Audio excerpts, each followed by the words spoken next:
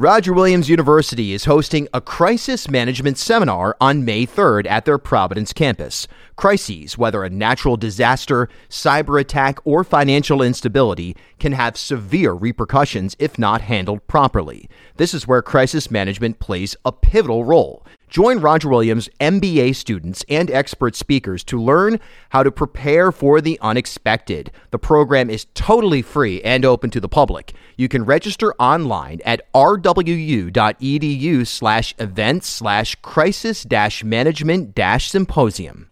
This is the Bartholomew Town Podcast. Hey everybody, welcome into another edition of the Bartholomew Town Podcast. It's Bill Bartholomew here with you for another round of Rhode Island's Podcast of Record. Today, an interesting discussion really on two topics that have become acutely relevant here in Rhode Island and in a general sense, of course, as well. That being, number one, critical race theory, CRT, CRT, and just sort of the hysteria around this and the pushback against it, and really the reality of what's going on, at least in one particular school district, North Kingstown, and also in North Kingstown, a book, a graphic novel titled Gender Queer that has sparked a lot of outrage from certain parents and people in the North Kingstown community, and just a general conversation on inclusivity in terms of media centers and schools and so on and so forth. So we welcome North Kingstown School Committee member Jennifer Lima to the program for a discussion on each of these topics. Again, highly relevant to the moment. It's been,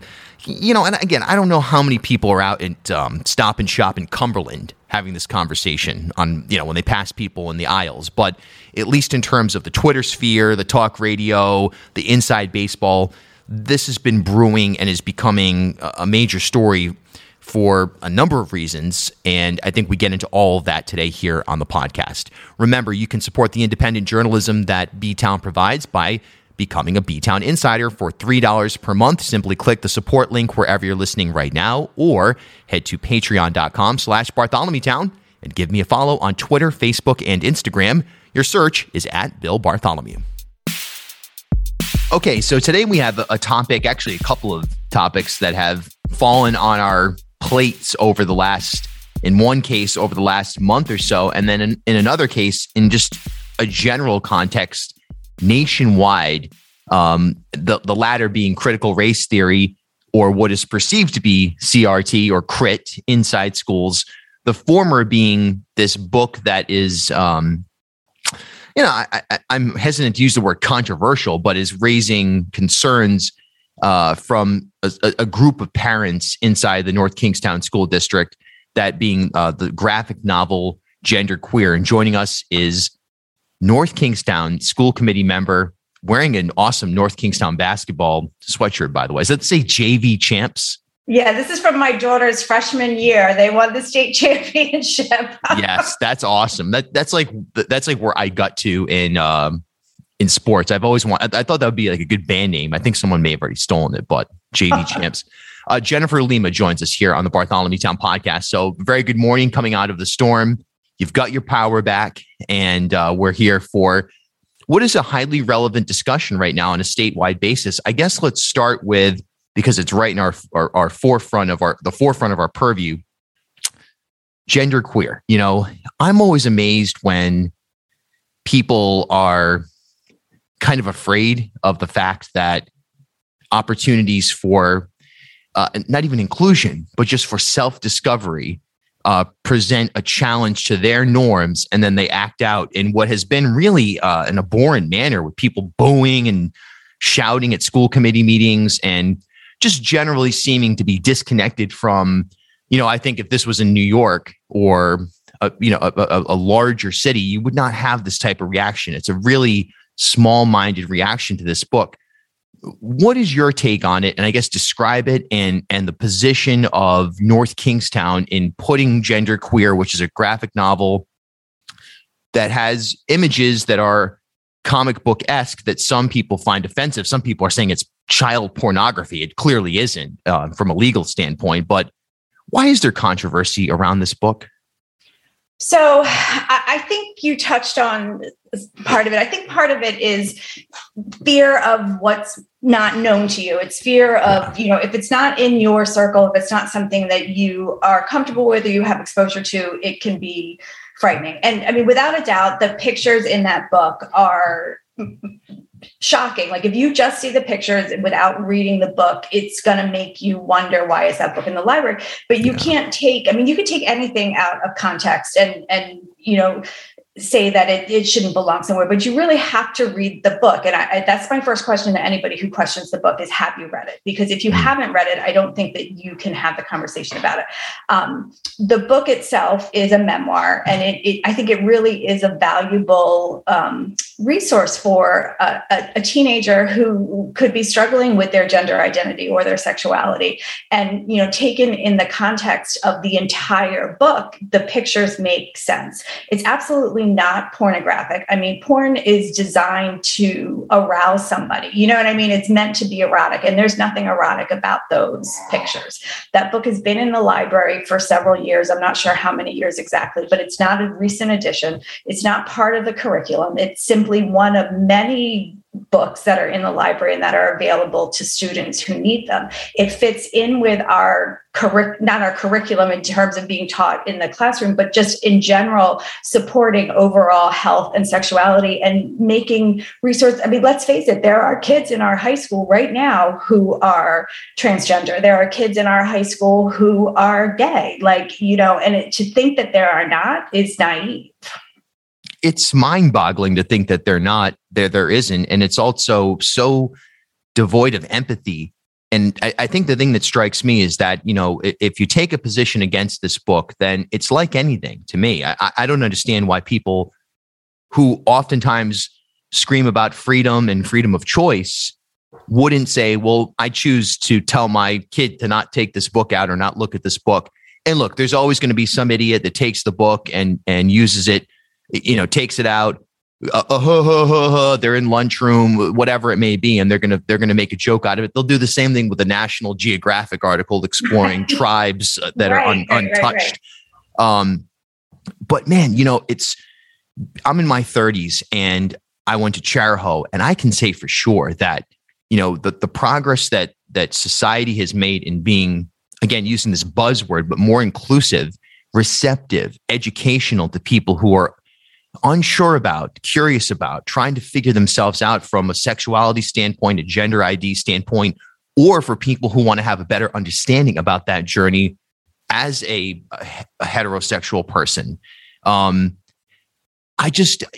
just seems to me that this is just one of those controversies. I even asked Governor McKee about it a couple of weeks ago, and he was like, I don't know, it's up to the library and the school. I'm not getting involved in this. Like, what are you talking about? It just seems like it's a platform for some people who are, just generally upset about the state of the world to kind of use something that's going on in their hometown that they perceive as against their values to try to shut down opportunities for other people. I think that's exactly it. Like, it does not have to be for you, but that doesn't mean that it's not for somebody else.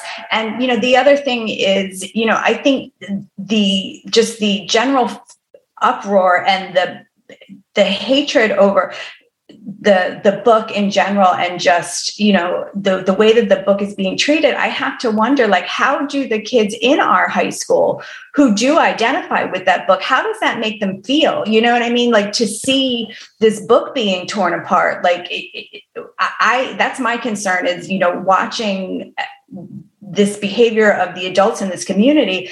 If you are a teen in this community who identifies, in that way, this is not a safe space for you right now. Why would you feel comfortable coming and talking to an adult? If a book is being treated that way, how is a person going to be treated?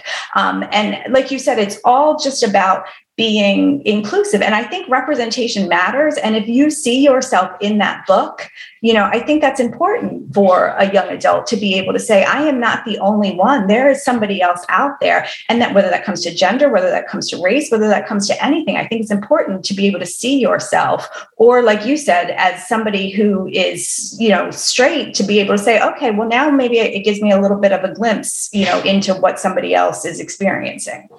Dr. Phil Auger, who is the superintendent of North Kingstown schools, just happened to be the assistant principal of my high school when I went there. He was cast against a guy who was a former football coach that was the principal. And there was a real duality there at play. Auger oftentimes embraced the arts. He gave me a lot of opportunities as a musician to play at lunch and things like that, and sort of pushed back against the notion that, that athletics and a certain cut of human was ideal, that was pervasive in my school. So I always have respected him for that. I also see him taking a really practical and educated stance on this book. I guess ultimately it comes down to the school committee, though. From my vantage point, it doesn't look like anybody's going to be putting an effort in to advise the media specialist or demand the media specialist pull this from the library. But are you open to sitting down with the more sober takes from certain parents who are concerned about this and having a dialogue and essentially explaining to them, hey, look, this is why this book is important. This graphic novel is important. And we understand your fears or concerns, but hear us out. Are you open to sort of a back and forth? Because right now it seems like it's just two completely opposite sides. I am always open to having a dialogue with anybody who approaches me directly and wants to have an actual conversation.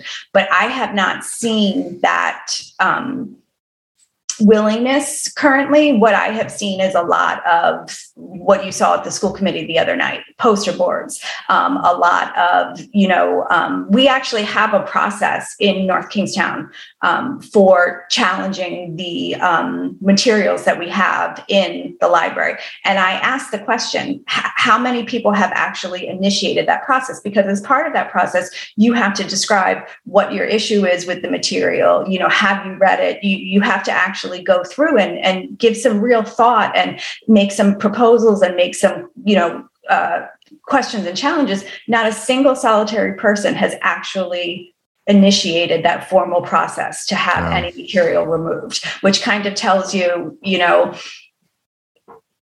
where the mindset is at, because that's the process to start the dialogue. And I can't speak for anybody else other than myself, but I am happy to have a conversation inside or outside of that process, but it has to be a real conversation. It has to be one that's willing to meet on both sides. And like I said, at the school committee meeting the other night, I support any parent's right to make decisions about their own child. But when it starts to cross the line into making a decision for somebody else's child, that's where, there's a problem. Yeah, it's not much different than the argument for masks, where people would say, well, you say that, and then, but at the same time, masks are mandated. Well, the mask impacts other kids. It impacts the district as a whole. That's why a blanket decision is made. So in this case, the blanket decision is we're going to keep this book available in the library, media center, and so on and so forth. And because it benefits the greater good of the school district. I don't know. This is a horrifying thing to me that, number one, that we've gotten to the point where people are just behaving the way they are. It's been around for years. You see it in youth sports on the sideline. Hey, the hey ref, hey coach, hey this, hey that. This sort of barbaric type of attitude. But the fact that we're in a moment now where people are pushing against opportunities for people who are either currently identifying as LGBTQ plus or are questioning their gender identity, and to make it more difficult for those people, those kids, to move forward in a productive way and their self-authenticity and identification process, it just seems almost borderline evil. Right. And the thing that I hear a lot is, these kids are too young to have that, to be exposed to that type of material in terms of, different genders, different sexualities, or, you're going to confuse these children. I think that comes down to a matter of ignorance. And I don't mean that like in the rude way. I mean, like in like the truly not understanding, it is not a choice to be homosexual. It's not a choice to be transgender. Like there are children out there who recognize that in themselves at a very, very young age. So putting a book in front of somebody and giving them the opportunity to read it is not going to quote unquote turn somebody gay or turn somebody transgender. So for people to be saying that, kids are going to be confused or that they're going to, make a different choice because they've been exposed to that book is an extremely dangerous concept to be saying, because it is not a choice, and to be pushing that narrative is homophobic and it's dangerous. And I think to not recognize that that there are children already who know this about themselves is dangerous. And we need to support those children and make sure that they know that it's, we are a safe, welcoming, inclusive space, and my whole thing and everything is that just to be open to the fact that not everybody walks through life in the same way that you do yourself. And I just don't understand why it's so hard for people to recognize that. It's just a simple, basic concept. This episode is brought to you by Elmwood Songwriters Club, presented by B-Town. It's a monthly showcase featuring 7 artists from all around the region. With the order drawn at random, each artist performs 2 songs. You can find details about when the next event is here in Providence by following me on Twitter and Instagram at Bill Bartholomew. Moving on to another discussion. This is actually the initial impetus for our podcast conversation here, going back to I think late summer, where, critical race theory, however it's, CRT, however you want to sum it up. And this national movement, largely drummed up by right-wing television news, certain pundits here, and even here in Rhode Island, we've got some people who are making a career, well, maybe not getting paid for it, but making a name for themselves as anti-crit. What's going on with that in North Kingstown in terms of, is it even something that's on a part of the curriculum, and why are people afraid to address things like, you talk North Kingstown, you're talking Smith's Castle, you're talking a number of things that are worth noting. South County as a whole, the Narragansett planters, the obvious, what happened with the indigenous people of that region. Right in your own backyard, there are things to address. Why are people afraid to do this? Right. I mean, that's a perfect example, especially where we live. We are living in an area where there are so many examples of our history. I don't like to talk about the phrase critical race theory because I think that phrase has just been blown up to just encompass everything. And I think you can ask 10 different people what that phrase means, and you're going to get 10 different answers.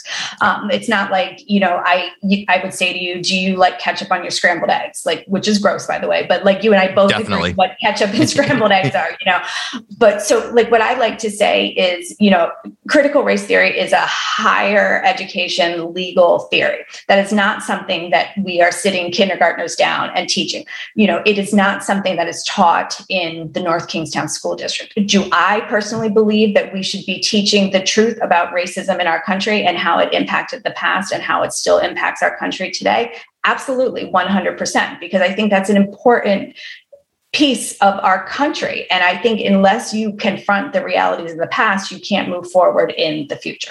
And I think what you brought up is a perfect example. Right here, we live in an area that was part of the slave trade, and to deny that is wrong.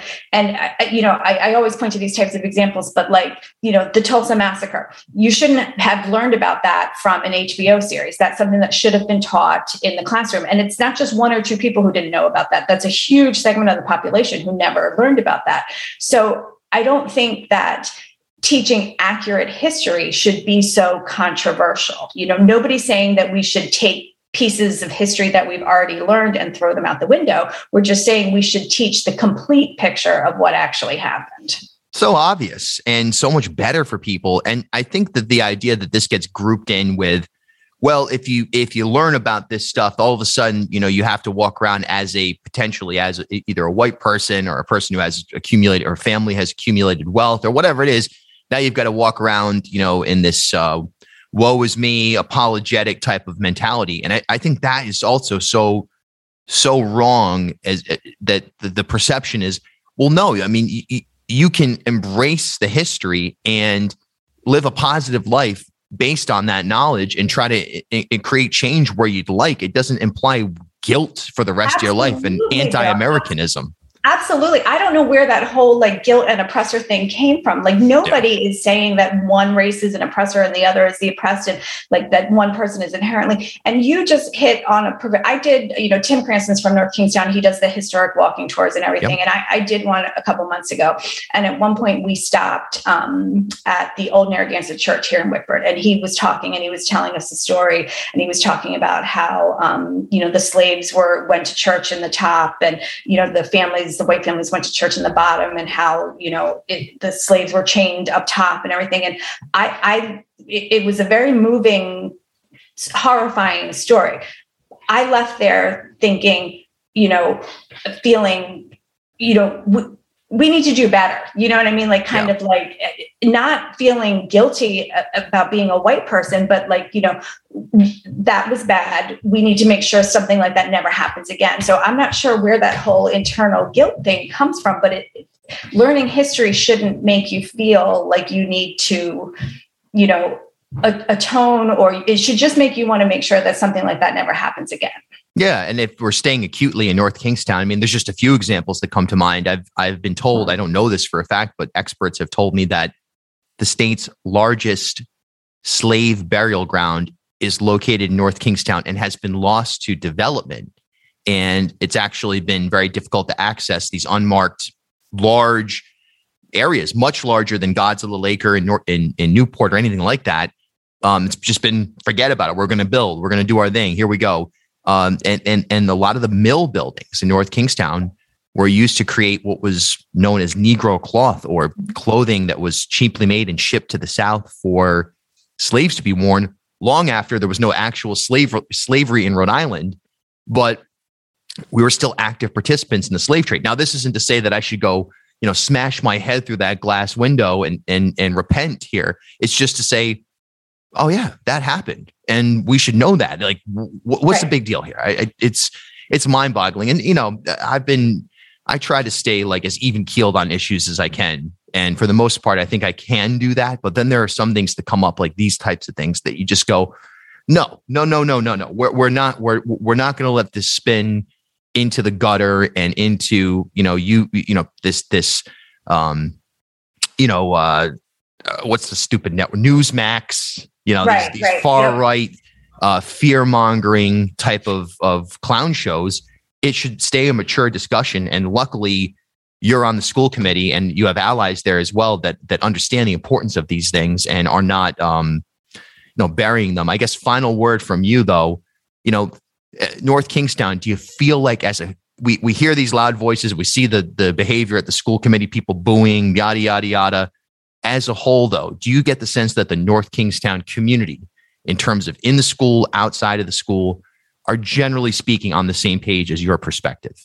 I think without a doubt, I think what we are seeing is with the loud screaming and the angry, I think that is a very loud but very small percentage of the population. What I experienced over the past few months was so many more people reaching out just to support the work that the school committee in general is trying to do and the work that we're trying to advance in terms of diversity, equity, inclusion.